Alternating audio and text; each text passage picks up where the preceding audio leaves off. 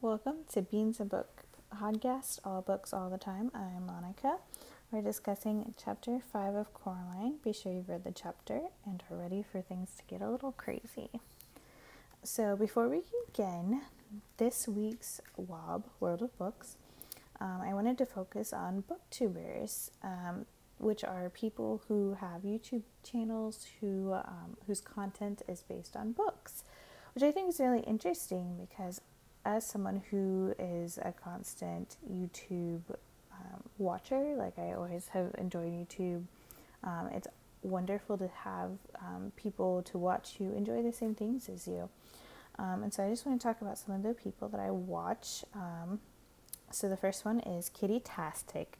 She is really funny. She's a little crude, but offers a side that you don't usually see in bookworms. She's a little more relaxed and down to earth on life subjects, and it's really comforting. I really enjoy her content. I think that she is just the way that she is so relaxed makes it really easy to enjoy what she puts up. And the next one is Haley in Bookland. Haley loves Alice in Wonderland, which you might have guessed from her YouTube channel name. It's a cult classic. She's Canadian and is very straightforward. She doesn't add a lot of fluff to things, which is nice. And then we have Poland Banana Books, which is Christine. Christine is really funny. She's constantly joking and making skits. She's upbeat and laughs at herself, which I love, and gives a fresh and loving outlook on things that she reads. And she also is publishing a book called Again But Better. I don't have it yet because I don't think it's out. I'll have to check and see when it's out. I'm not sure yet, but I really am excited to read it. And then we have She Might Be Monica. So other than sharing names, because my name is Monica as well, I relate to her personality a lot. She's very relaxed, laid back, and quiet, but she's strong in her quietness, which I think is so freeing to see. And she does talk about books on a different side than most other booktubers. It's just especially because she talks a lot about cultural books, which is awesome. I love it. And then we have a Booktopia, which is Sasha. She recently wrote a book with her friend. I have it sitting on my TBR shelf to read still. I haven't quite read it yet. But she's wonderful. She has wonderfully red hair and 2 puppies. So she's a lot of fun to watch. And then there's Jesse the Reader, which is, I think, the only guy booktuber that I am subscribed to. But he provides like an outlook from a guy's point of view, so it's nice to kind of see that, whereas you kind of get the girly side of it a lot. And then there's Peru's Project, which is Reagan. She's really fun and intelligent. I love to see her TBRs because she's always reading at least one book that like no one else is. And then we have Read by Zoe. She doesn't post as often as I would like her to, but she's very, very sweet, and I always smile whenever I watch her videos because she's just so cute and so sweet.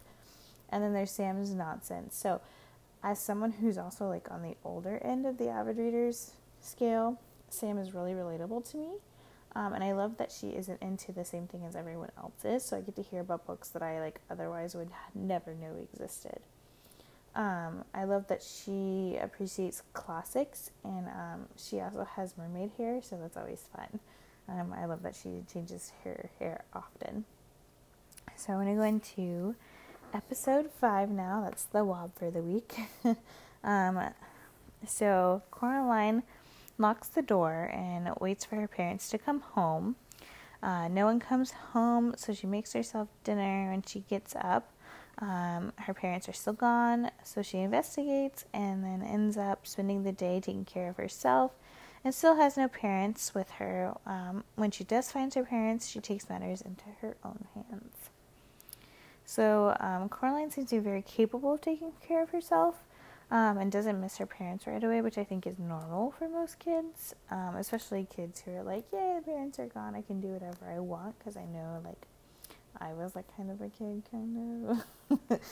And then so she finally ends up sleeping in her parents' bed, and the black cat shows her where her parents are. However, in the movie, he doesn't show her where they are. She kind of finds out on her own. And I think that the character Wybie in the movie helps her with that as well. And then Coraline calls the police, who don't believe her. And I think this kind of shows her age, because like when you are a kid, you think, oh, the police are always going to be there. They're always going to believe me. They're going to protect me and do the right thing. So I think that shows her age a little bit, because you have to remember Coraline is only 11. So what she's going through is like, it's totally weird and unusual for someone so young. And especially when taking care of herself so well at 11 years old. I don't know if I was necessarily that capable at that age. I might have been. I don't really remember. But she trusts adults. I think as a kid, like, you don't really have that jadedness to you yet. You haven't quite gone through enough to be like, you can't trust anyone. And obviously that's just a generalization. I'm not saying that every kid is that way. I definitely wasn't that way. I did not grow up in a home that was like that. Some kids, grow up and that's all they have is being careful about who they trust. But Coraline doesn't have that kind of upbringing, as we see. So anyway, she tells the cat a story about her and her dad. And I love that she says that you can be scared and do something anyway, and that's what bravery is. I think we think maybe bravery is only when you do good things or when you're not scared, but I think it's good to know that like you can be scared and brave at the same time. I think like we kind of get into this mindset of like, oh, I can't do this and be brave. I have to just go into this with no fear, but that's not true. And I think when you look at firefighters and policemen, they probably don't go into situations feeling brave. They do feel like a little terrified and worried about the outcome. So anyway, the cat helps her, and then the other mother, we find out, likes games. So it's kind of the end of that chapter, but it's just interesting to me to kind of see that Coraline is starting to have this understanding that where she is not necessarily the safest, that she can't always trust everyone. So I think it's getting to that point where it's starting to turn, and she's like, oh, maybe the things that I'm doing are not that great. And I really like that she grows a little bit. I think she still kind of stays the same, but she has this new grown-up side to her towards the end of the book. So it's just really good to see, especially for an 11-year-old. I think it's good for them to grow in certain things. I don't necessarily think she should be growing up so fast, but I think that she does have a little bit of a grown-up side to her in the end is good. I think that it's something that kids do need to develop as they grow older. So this book just, I think, really shows, and I wonder if, and part of me thinks that maybe Neil Gaiman portrays her so well as a child is because he based her character off of his daughter.